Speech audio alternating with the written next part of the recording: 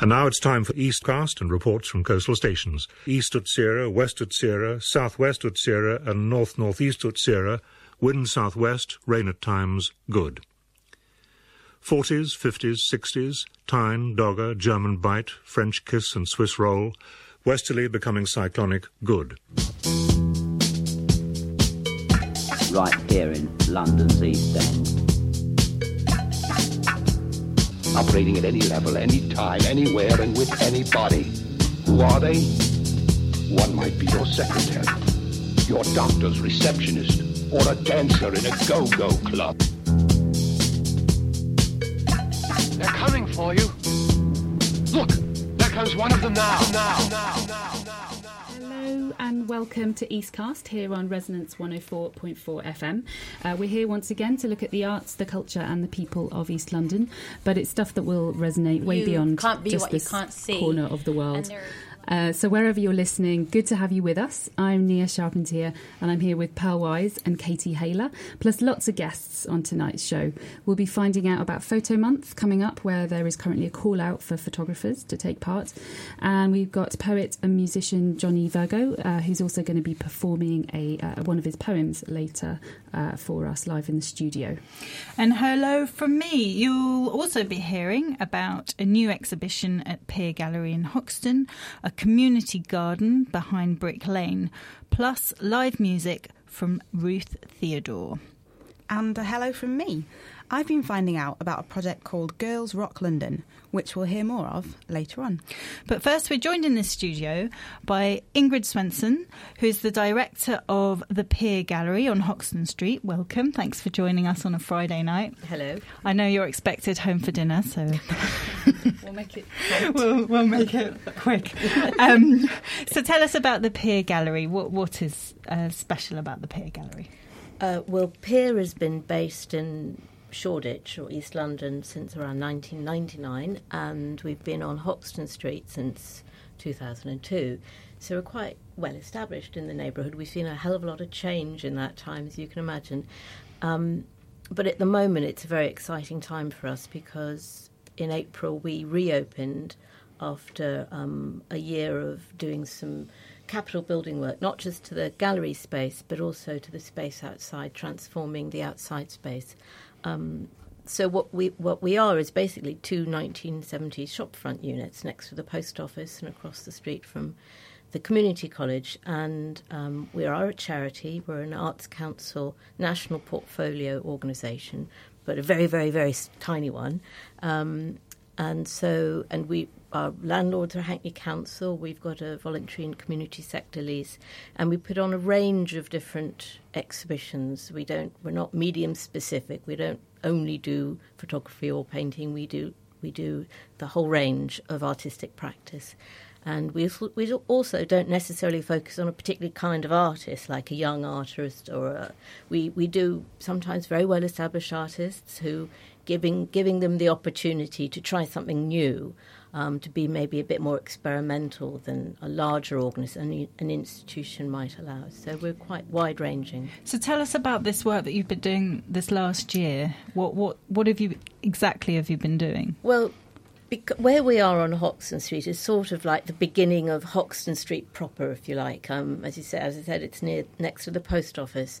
But the corner, that particular corner, was very poorly designed in terms of planning.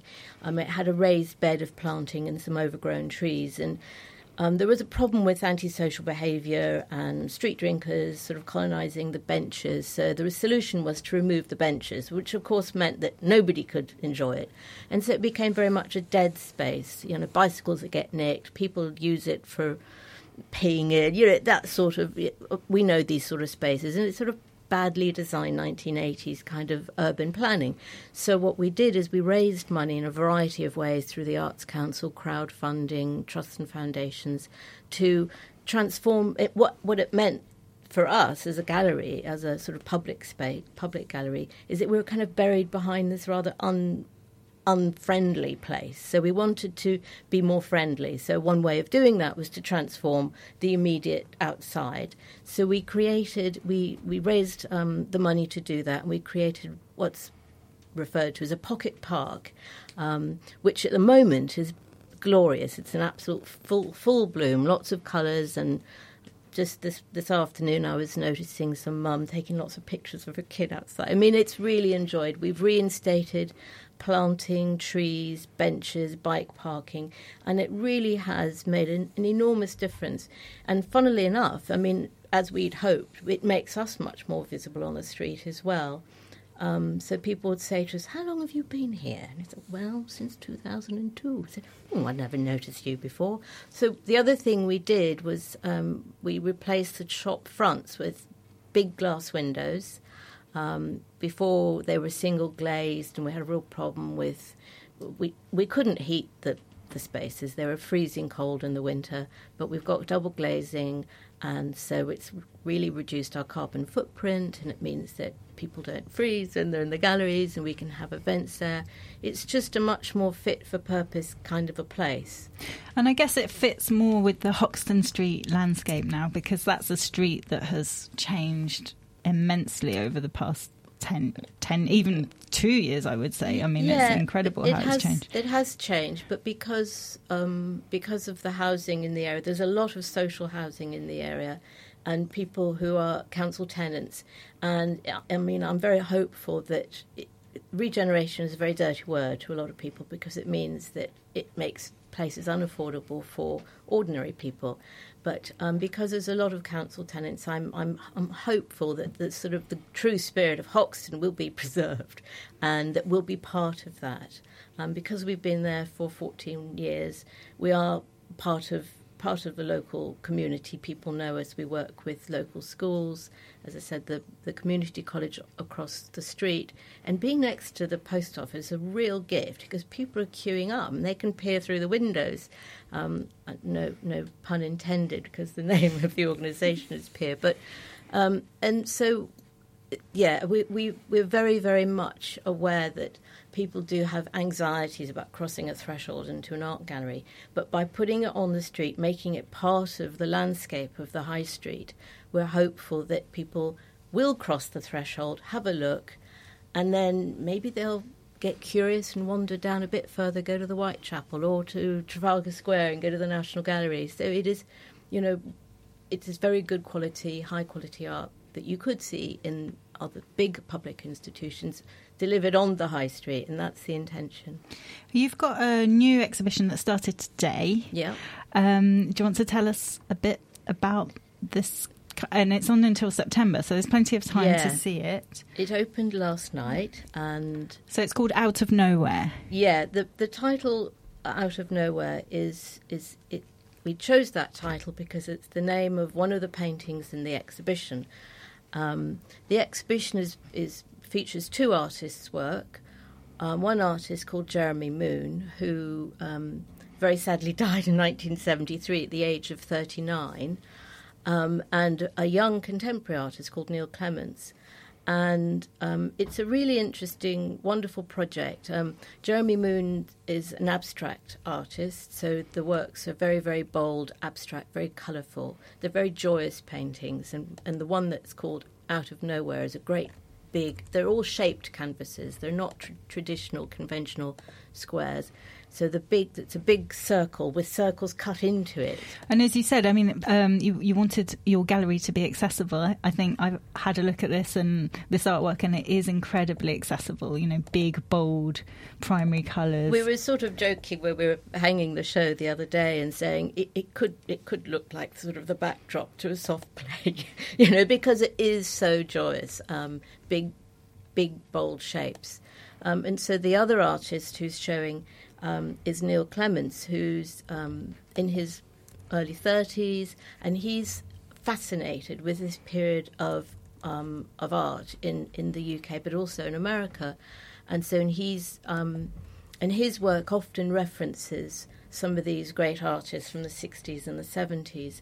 And so you have to come and have a look. So he's made work which very directly references the work of Jeremy Moon. So we've just about run out of time, but I just wanted to add that not all of the work is in your gallery, is it? So it's also in another gallery. That's really important as well, because so it's at Large Glass. Large Glass is a gallery on Caledonian Road, and they're showing a fantastic range of Jeremy Moon's works on paper and works from his archive. He was incredibly prolific and draw and scribble on everything, and some of those wonderful things you can see at the Large Glass Gallery. So just to remind everyone, the exhibition started today and it's on until the 17th of September. It's at the Pier Gallery, what number is it, Hoxton Street? 97 and 99, but the numbering's a bit odd, just next to the post office. To the post office on Hoxton Street. And then more of the work you can see, I think it's 394 Caledonian... 392 Caledonian Road, yeah. 392 Caledonian Road. So, that's out of nowhere. Thank you so much, Ingrid, for coming in and talking to us about Piers, really. Thank you. And I cycled past the gallery with all the plants in front of it the other day, and it really does look spectacular at the moment. So definitely worth just walking past and there's seeing a Chrysophilia clock as well, which we've put there. So, yeah, it's quite worth the trip, I'd say. Excellent. Thank you so much. Thank you. Now, the music industry is, as you would expect, an incredibly exciting place. Innovation seems pretty constant. New instruments, new ways of playing old instruments, and new sounds are part of what makes music great. Yet, the industry still suffers from a lack of gender balance, from artists to producers. And I've been speaking to a group of musicians who are working hard to address this for Londoners in and around Hackney.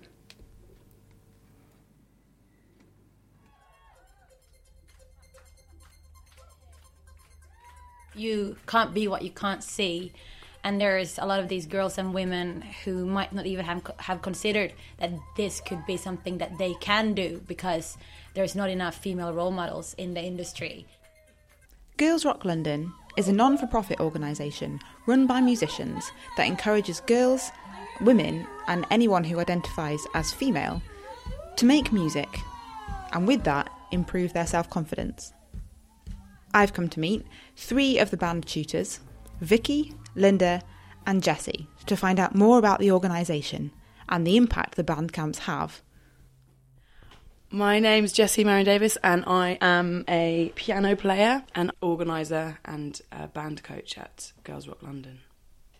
So Girls Rock London is about creating a space where women and girls can get together and make music, form a band, write a song, and feel like they're in a safe space to be expressive and make some noise and have some fun.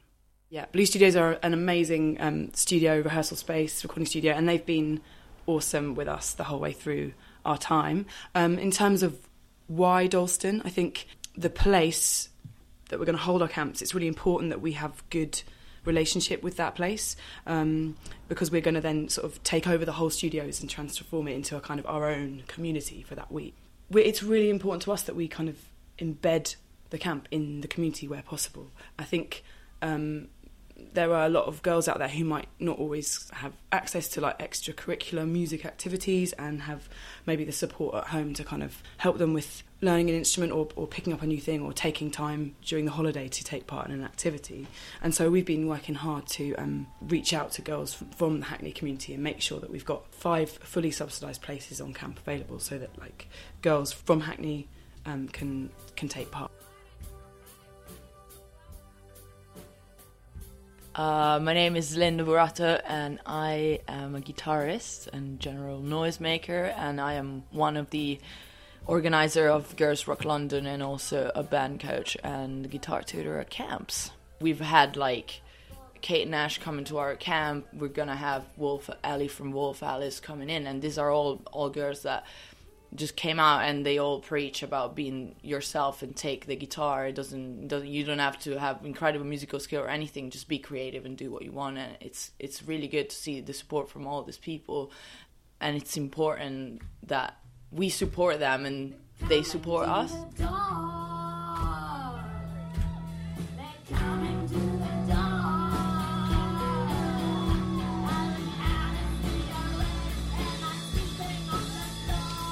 I'm Vicky O'Neon, and I'm a drum tutor at camp, and I'm also one of the organizers and co-founders, as we all are, and also one of the band coaches at camp.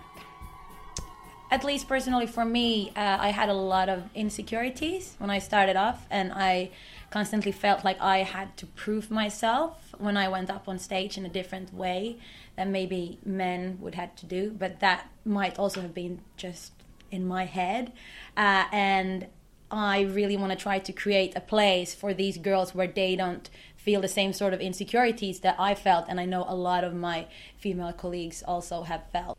Well, we acknowledge the fact that women are underrepresented across the music industry on kind of all levels, not just the performance aspect, but managers in the labels, like producers, tech. Yeah, there's just a big discrepancy, and it's kind of a big man's word in that term. And also we've encountered with all the girls that we've talked to that many times the reason why they haven't started working or even approaching music was because they were so intimidated and their self-confidence was down because of the male dominated atmosphere and stuff. So we kind of decided that we needed to work towards that by giving them the chance to actually pick up a music instrument in a safe space, but also working on their confidence and all of these issues that are around the gender gap in the industry.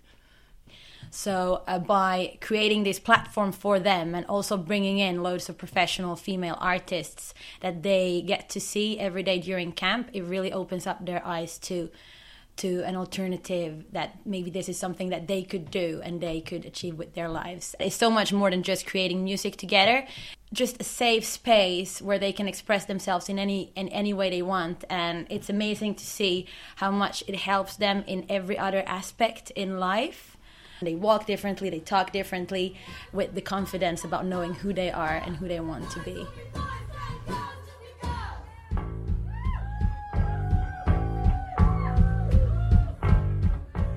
I work quite a lot in education settings and do a lot of workshops in schools around the UK and internationally, and I often notice that it still exists, that stereotype that if you mention the word guitarist or drummer or like tech or whatever, then I think a lot of young kids would imagine that role being filled by a man. So it's probably worth just saying that I think there's just still a lot of like gendered stuff going on from quite a young age about who fills these roles. I just came back from a massive tour. I was supporting Queen and Adam Lambert, and they have 40 people that work in the crew, and between this 40 people there was one girl. A lot of people still come up and say, oh, I've never seen a girl drummer play like you, or it's always like you put that word girl before, and they don't mean it in an insulting way at all, but it's like, I just wish that we will get to a point where you would just get complimented for your skills and not have your gender as a part of that. So I just had an experience working at Glastonbury at the Arcadia stage, where the team that was running the whole thing was like 60% women, 40% men, and that's the first time I worked in an environment that was so supportive and really including everybody, and that's when you realize how important that female energy is in these environments. And that's why I really, really hope that there will be more and more women doing this in the future, because it just benefits everybody as a whole.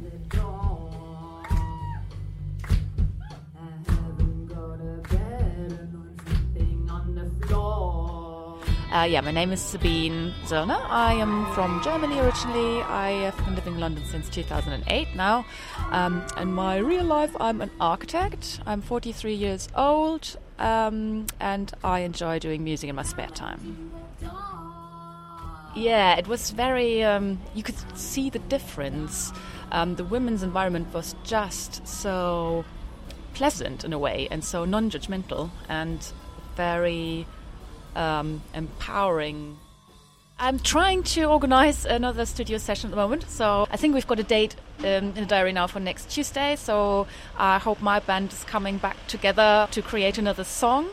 We want to create a platform and a community where they do stay in touch afterwards, where they feel like they've found a network that they might not necessarily have had before, which we've very strongly seen after this first camp. We have a Facebook group that on a daily basis gets just people post all the time, really inspiring posts. People meet up all the time. There's bands that's been created after that camp. And that's sort of the long-term goal as well, to just, if they keep on doing it, then the word will spread and it will just get bigger and bigger and bigger. Yeah, and actually that Facebook group to me is such an inspiring thing to behold of what's come of our women's rock camp, because it's a supportive place. Like, a lot of women have been posting, how do I get hold of this instrument, or who wants to come with me to this gig to see this awesome artist. And it's a real sense of, it's a community that's outside of just those few days of camp, and that's exactly what we're after and what we're about. The movement Girls Rock started in Portland 2001, and now there's camps literally all over the world, and the movement just keeps getting bigger and stronger, and we have a very strong network in between all the camps all over the world. There is a toolkit online where everybody can access information on how to start a camp anywhere in the world. We have international conferences every year where anyone who can will come together and talk about how we can spread the word, how we can make our camps better, and it's really inspiring. If there was one thing that you've taken from the course, what would it be? Probably I can do it. Yeah, it doesn't matter what anyone else says. I can do it, and I've got the right to do it.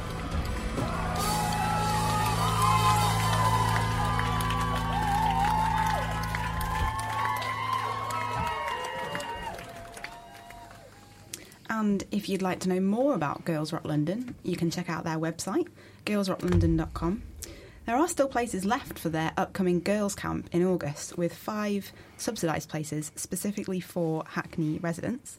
So if you know a teenager who'd be interested, or if you work for a youth organisation, Girls Rock London would love to hear from you. Thanks, Katie.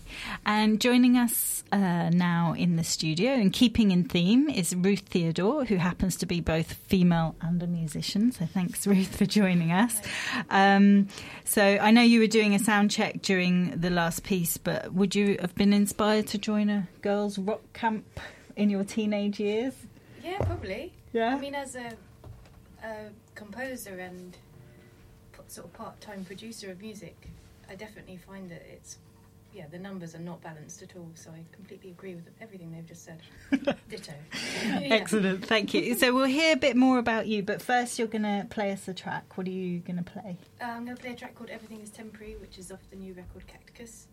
And this one is specifically East London based. I've got a couple of tracks like that, so I'm fitting in with the theme. Perfect, So thank you. Everything is Temporary.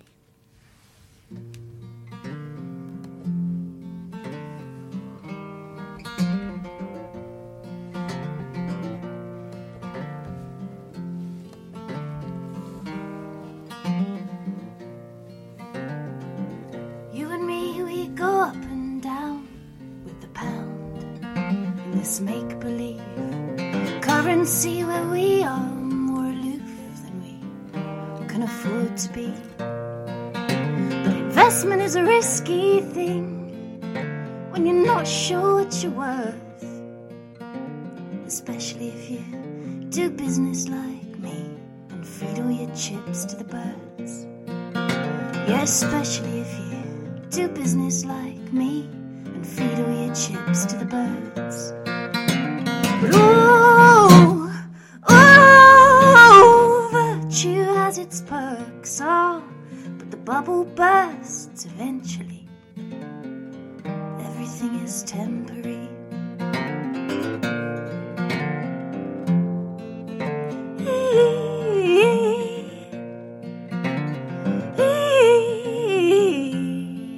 Everything is temporary.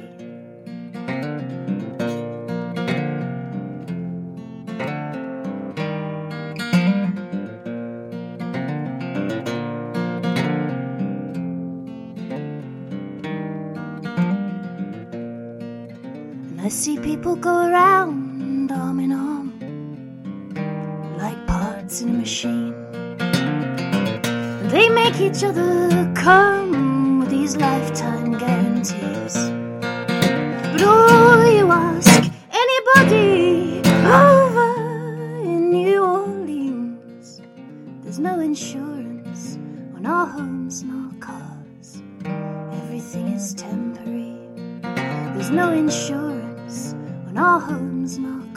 'cause everything is temporary. So don't say you're mine, 'cause I wanna take you one day at a time. Yeah, show me that line, oh, and I'll sign, and I'll sign, and I'll sign, and I'll sign, and I'll sign.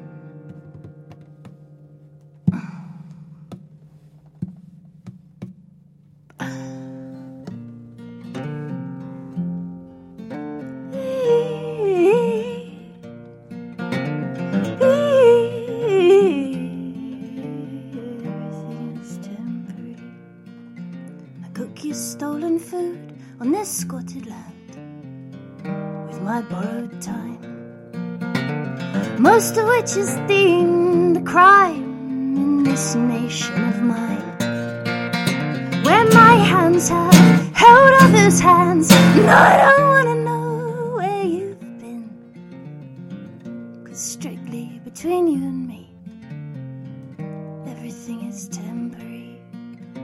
Yes, strictly between you and me, everything is temporary.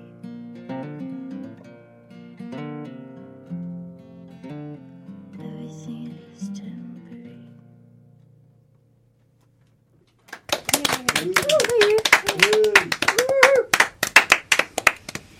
Thanks so much, Ruth. So that's from your upcoming album, which Cacticus, which will be released in September? Yeah, September the 22nd is the launch date at the Borderline, and the 23rd it comes out. And this is quite a stripped back version, because all the tracks have got quite a lot more going on. You've worked with lots of different producers. Yeah, so for this record, most of my records before this I produced myself, and this time I really hungered for another input. And so I contacted I supported Ani DeFranco a few years back, and through that got connections with her kind of crew. And so I contacted Todd Sikafus, who was really up for producing the record. So then, before I knew it, like September last year, I was travelling through America to go up and meet him and make the record with really incredible musicians that, you know, you kind of dream about. So that was exciting. Did that change some of your writing? Just that kind of production, to have to work with other people for the first time?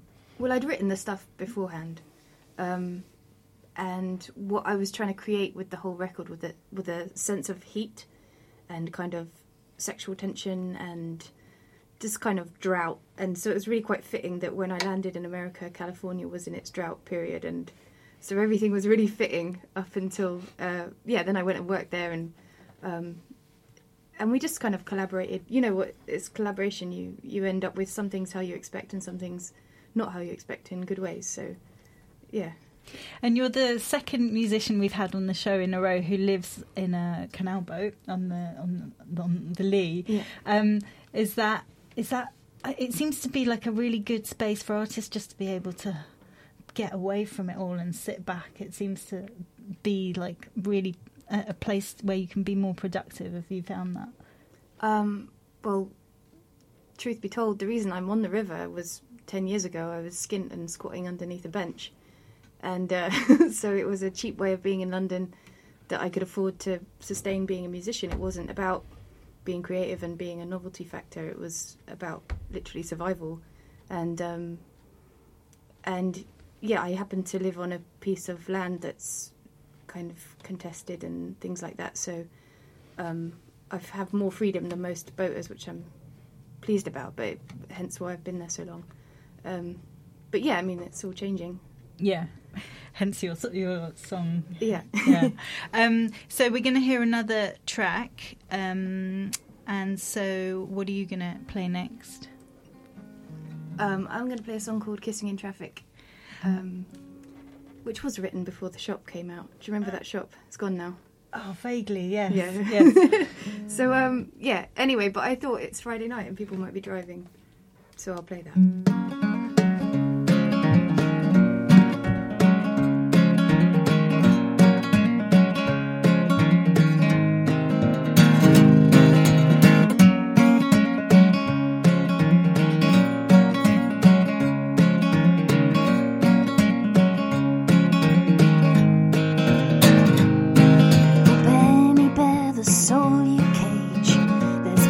been a night I've not played a show till late and stayed awake to watch you drive.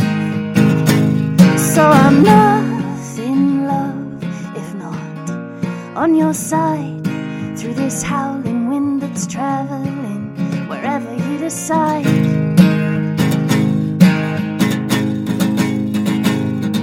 Cause I used to live for nightlife, now there's nothing quite like sitting at a red light, caught in your stare, knowing that I'm going nowhere. Cause as luck would have it, there's something magic about kissing in traffic, so send up a flare. Cause I swear we might, yeah, oh, we might be getting somewhere. Woo!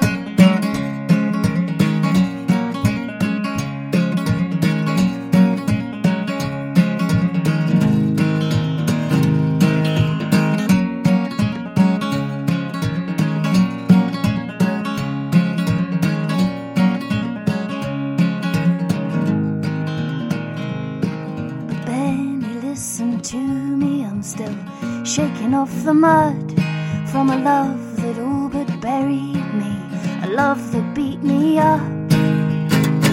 But I've got nothing, love, if not guts, so no howling wind is scaring us. Come and pick me up. Woo! Cause I used to live for nightlife, now there's nothing quite like sitting at a red light, caught in your stare, knowing that I'm going nowhere. Cause as luck would have it, there's something magic about kissing in traffic, so send up a flare. Cause I swear we might, yeah, oh, we might be getting somewhere.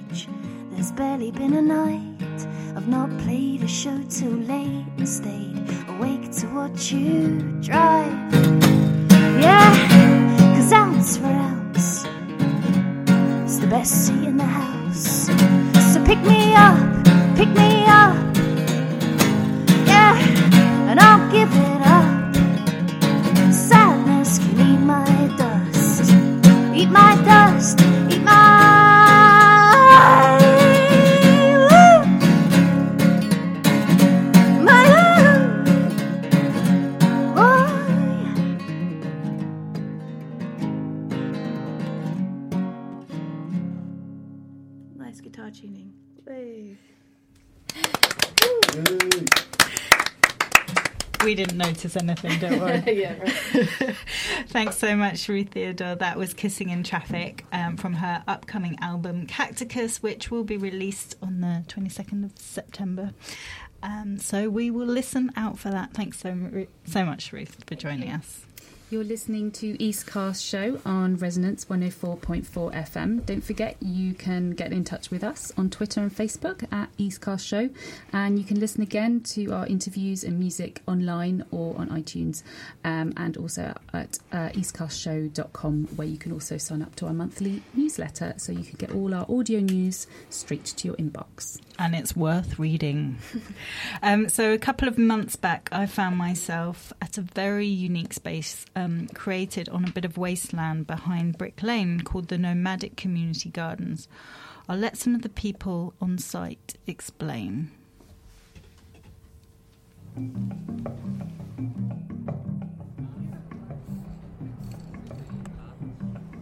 My name's Hayley Edwards and this is my cafe, Roving Cafe London. We are in Nomadic Community Gardens in East London, Welsh Shoreditch. And we're literally standing under the overground, which we can hear. actually, you don't hear them after a while. They're sort of like strange rumblings. So tell me about this nomadic garden space. What is it? It's quite unique. There's a guy called James Wheel and another guy called Jay who approached the private property developers, London Newcastle. It came about when a friend of mine and I called Junior found this bit of land, and we'd already had an idea to do something that was kind of practical and physical to improve quality of life in East London. My name's James Wheel, everyone calls me Jimmy. We are in the Nomadic Gardens, just behind Brick Lane. It's a community garden, open arts and event space. They knew that the land was going to be developed on, but they had an idea about having a project to use the land in the meantime. Very clever, isn't it, really? I'd come across the idea of temporary spaces in Berlin when I spent a bit of time there, and since coming back, we managed to locate the space and secure the permission to use it from the landowners. We had a really good proposal. We had complete courage of our conviction.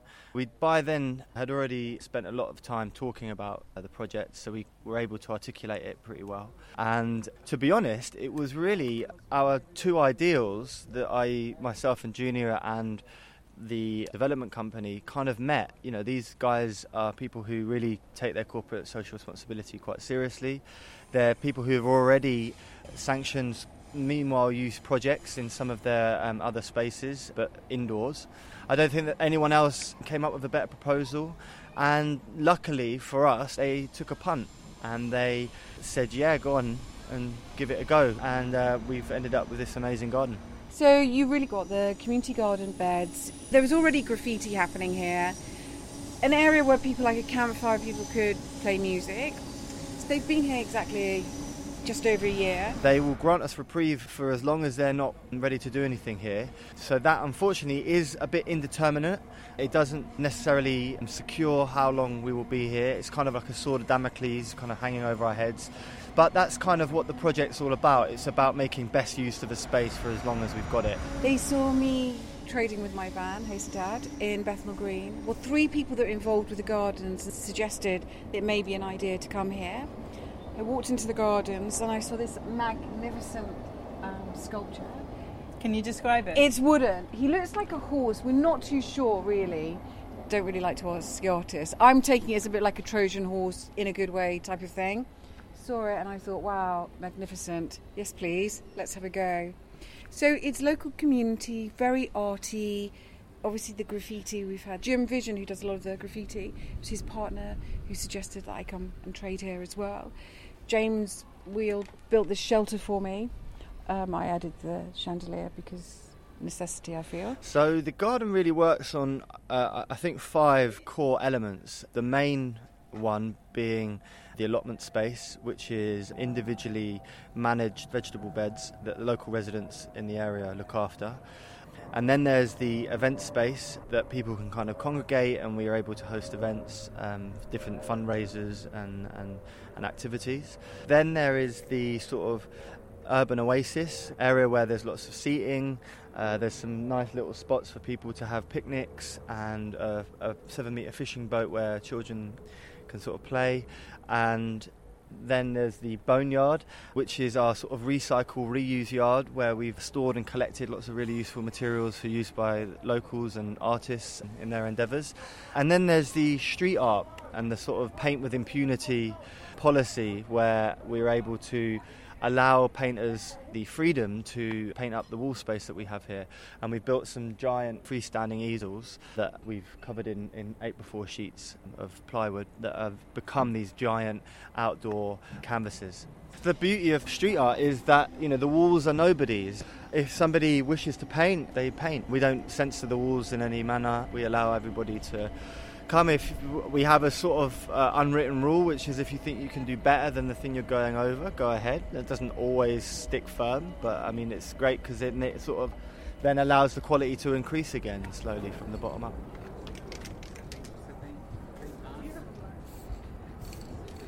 So we've got some basic fundamental materials really that we're working with. One of the main things being pallets, incredibly versatile ready-made material that you can break apart and use just the slats to clad buildings and sort of fill gaps, or you can use the sort of basic structure to put together in interesting ways to create seating.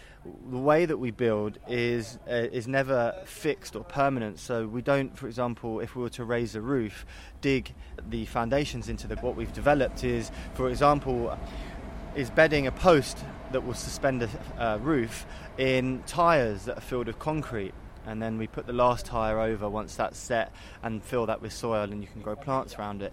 And that way, once the roof gets taken down, you can just wheel that post onto the back of a lorry or truck and move it onto the next site.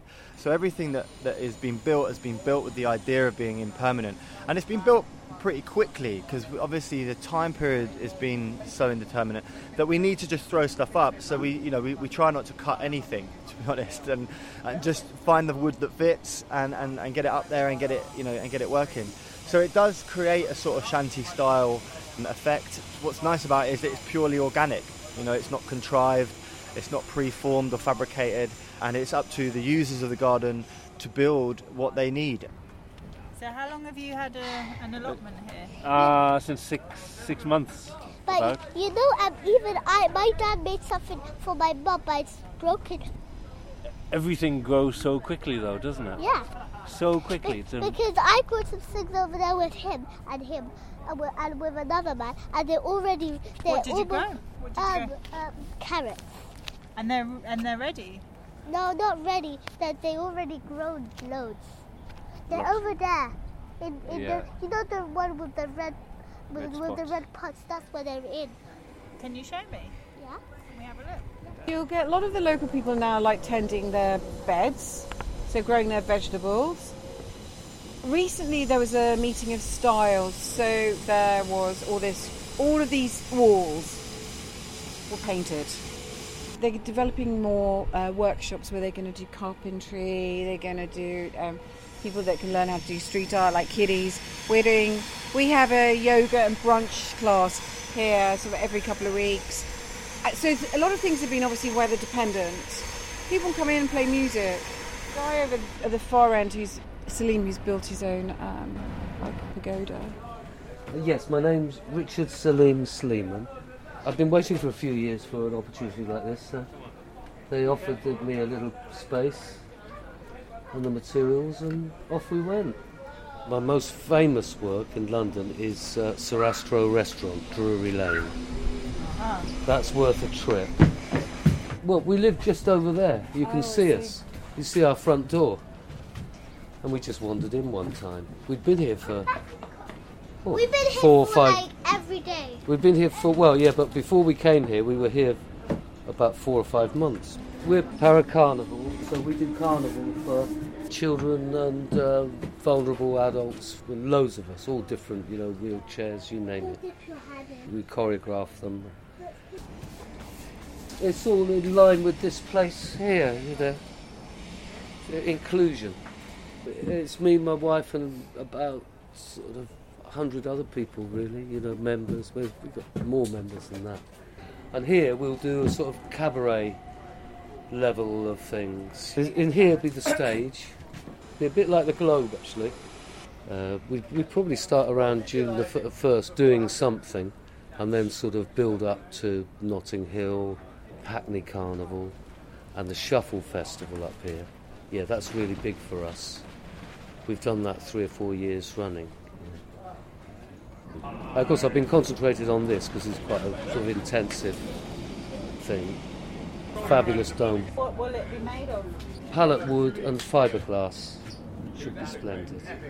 I think this is fabulous. This is one of the best examples ever.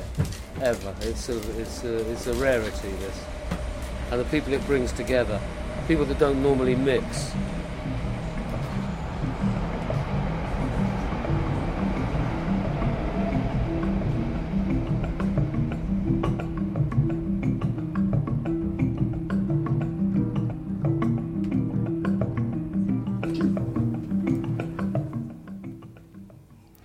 So that's the Nomadic Community Garden just behind Brick Lane. I don't think the descriptions do the garden justice. We've just posted an amazing photo with the rainbow on Twitter, so go and have a look at that.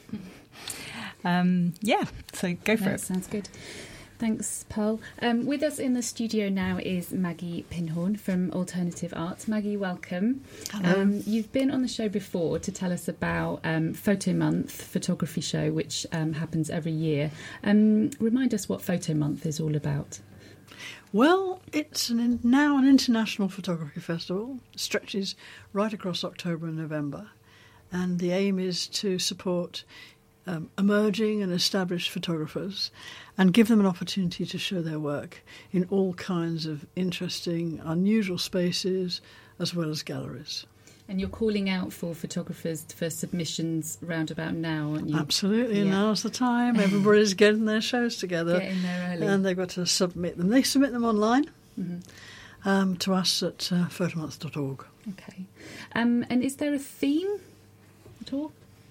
Well, I have to say that you couldn't possibly give them a theme for the simple reason that the huge variety of photographers and what they're looking at and photographing, it's extraordinary and fascinating. And many of the photographs, really good photographs, have extraordinary narrative and amazing composition. So that's what we're looking for, really. Okay. And this year is a bit different because there's another element that you're working on, the Dalston Street Show. Yes, every year we try to introduce some new element. And this time we've been commissioned by Hackney Council to carry out a project which is centred around Dalston. And what we've come up with is something called the Dalston Street Show. And we're inviting photographers to look at Dalston day and night. So that's the theme. That's the theme for that. It's the most extraordinary place, and we want to demonstrate its diversity because it's quite remarkable. There's all different kinds of people that live there and work there and shop there and do all sorts of extraordinary things there. So that's the idea. And we're also inviting all the shops, restaurants, cafes, bars, cultural spaces to exhibit the work, but to exhibit it in their window. Right. So that each of the venues will have an image in their window and you will see the exhibition from the street. So as you walk up and down the street, you'll gradually become aware that there are these remarkable photographs. And so I've had occasion to visit and research every single one of these places. How many are there? Well, there's an awful lot. But yes, it's about 200, 300. Very big. I mean, that's something that sets Photo Month apart, isn't it? Is that it's not just in galleries. It is, the idea is to show the work all over. Just sort of ordinary places that people go on their day-to-day. Yes, we're very keen to engage the community. And that way, if you show work in all kinds of spaces, particularly people enjoy seeing work in social spaces. So if they go into a cafe or a bar and everything, and they meet their friends and look at the work, and remarkably, they also might buy it. Because they've enjoyed being there and seeing it. And photography is, it is the most democratic visual art form. It's highly accessible. We accept all kinds of photographers. And it has this element of being very immediate, the immediacy of it. And also the history of photography is very democratic. And it's that is really a great pleasure to actually, it's hard work, but it really does, and people see things, many people don't go into galleries, for instance, because they think they don't know what it's about, or they wouldn't necessarily understand. But photographs are something that they're much closer to. And now, of course, everybody has a phone and they're taking photographs all the time, which is brilliant. I was going to ask you about that. So the submissions, does it need to be a kind of professional standard, or could it be something that someone snaps on their phone? Well, what matters is that it's a good photograph, and that is what matters. And it's what you perceive within the frame. And it's also entirely the choice of the photographer. I mean, they have to have the initiative to go off and find somewhere to show their work and make all those arrangements and do it. And we don't judge to say whether you can or can't show it. The whole point is that the access is absolutely free. And, you can, if you want to be part of Photo Month, you can. That's great. And so how can people get involved? Well, for the Dalston Street Show, we're very keen for people to be involved in that, and we want them to come along and take photographs. And that's completely free to enter, and we want all submissions in by September the 9th. And so I think the best way to find out about that is possibly to email us at info@alternativearts.co.uk, and we'll send them a submission form. And you can participate. And if you ask around, you'll soon find out about it. And as for Photo Month, for the rest, because it does spread right across East London, if you go online to photomonth.org, you can submit your entry. It's as easy as that. Yes. That sounds excellent. Of course. Thank you so much for joining us again. It was good to see you. And I hope Photo Month is another really good year. We think it will be. A vintage year this year. Brilliant. Thank you, Maggie. Thank you. Well, it's nearly the end of the show, so last but certainly not least, I'd like to introduce you to Johnny Virgo, rapper, poet, music producer. Johnny, welcome. Hi, how are you doing? How's it going? I'm good, thanks, cool. Just excellent. Enjoying the show. Excellent. So you've been patiently waiting throughout the show, so thanks very much for that. And I believe you're going to perform a poem for us. Yeah, so it's a poem. What it is, it's actually the first chapter of a verse novel that's written. It's kind of a choose-your-own-adventure conspiracy thriller. And it's all going to happen within 3 minutes. So it's in the second person. Let's check it out. It's called Hungover. Seagulls echo through the ends, but the buzzers don't work, so the banging is louder. Boom, boom, like the feds or the sound of gunpowder. You open your eyes, standing in the room, naked as reality swims around you while your pulse beats faster. You check the security camera. Be cool, it's no drama, just your assistant, Nate Adewaka. On the 13th floor, a surface breeze knocks the pot plants over with regular ease. You hear the crash through the doors, reinforced steel. Nate's peed off like a mother on a security monitor. Hipster scarf flapping, leather jacket and jeans, all designer. The youths iron up the lens with a mad vendetta as he screams your name. SD, I know you're in there and you know better. Are you ashamed? Open the door, fam. I can hear you hiding behind that base. What kind of truth warrior hides like a chichi man? Are you waste? Show your face, fam. Show your face. Nate has a crowbar in one hand and a bundle of newspapers in the other. He stands restless on the walkway as the violent wind whips the scarf up behind him. Next door, Miss Fernandez is ranting, trying to feed her boy's child, Guillermo. Guillermo just wants to play video games from sundown to the school bell, shooting pixelated feds and dodging virtual jail. You can hear him getting brainwashed in the silence. Take, hate, kill. The music from your sound system plays 24/7 just in case any of your enemies decide to monitor your home still. The light stays dark and you breathe. It's going to be hot. Nate has no way of telling if you're in these four walls, whether you got the settlement cash and splurged it all or whether you're in the same situation as him, truth-seeking and poor. The youth stands. Nate's beating down your door, face hard granite in the London morn. Your room's locks untouched, apart from the bed where you slept, and you wait for Nate to step back. Relax. As you pick your trousers up and shake out shrapnel and a few pounds, some condoms and an RFID-proof holder for your cards falls down on the bare mattress. No pot of gold yet, just a bad head that wants to drop right off your neck into the pit of a hangover. The banging gets louder and you take deep breaths. Your black phone glows on the dresser as Nate calls your phone over and again. He heads to the window and clangs the metal mesh that protects the glass with the crowbar. Yo, Star, open up. Stop acting like a moist fam and face man or it's over. Nate's teeth are gritted, and the deep voice he puts on goes a tone higher. Nate don't know, threatening you is playing with fire. Across the doorway stretches the electromagnetic wire with its humming field buzzing, all the while ready to shock intruders running from the line you took right from the grid, up to the transformer hooked to your computer to the inside of that mesh that Nate's touching. The buzz is nothing to the base, but anyone that pulls off the shutter is going to suffer. You pick up your phone contemplating whether to disarm the electrical supply. Nate just don't know. Gus always told you to watch your friends and keep your enemies close. So you still your heart and talk to your dad's ghost. All the while Nate waits. The youth's been there for you for like a year now, working hard on the site, helping with the tech, infiltrating. But as you see him calling, all you can think about is the feds. You look in Nate's eyes, and for the first time since you've known him, it looks like he's crying. He bangs the door again. SD, I need to talk to you. Something mad's going on, and we need you here. It's about TJ.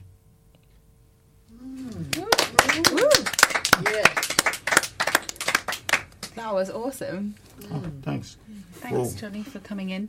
And I hope that we'll hear some more of your work in the that's the first chapter of City of Conspiracy. So where can people read on? You can get the app, download an app that's launching on Halloween, which will be like either an audiobook, audio adventure, or you can read if you want to read. Okay, cool. Thank you very much. That's great. Cheers. So it is time for us to say goodbye now. Eastcast will be back soon on Resonance 104.4 FM with more sounds and stories. And in the meantime, you can find everything on eastcastshow.com. We're now going to leave you with another track from Ruth Theodore, who played live for us earlier on in the show. This track is called Scavengers, so goodbye, and thanks for listening.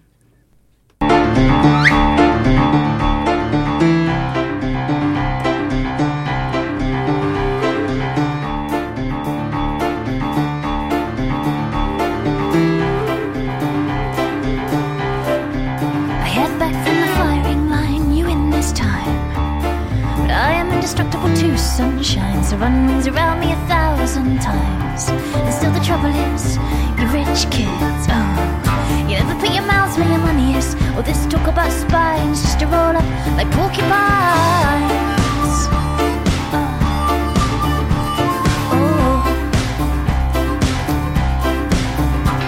It's so absurd when I feed the birds. You say I'm encouraging the scavengers, but it's foragers and gatherers. Yeah, we should know by now we're a polished act. But any politician looking too relaxed behind our backs is acting like an alley cat fighting over scraps. And when you say scavengers, oh, you mean us buskers and travellers, us daydreamers and imaginers. Oh yeah, I dream that one of these days wolves you've raised are swallowed up by a blaze, dancing flames. Yeah, I dream that one of these days the wolves you've raised are swallowed up by a blaze, dancing flames. 'Cause your fate is in the hands of those you think you're better than. When caught between finger and thumb, I'll be the one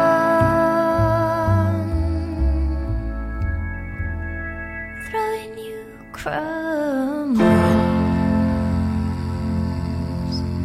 throwing you crumbs, throwing you crumbs, throwing you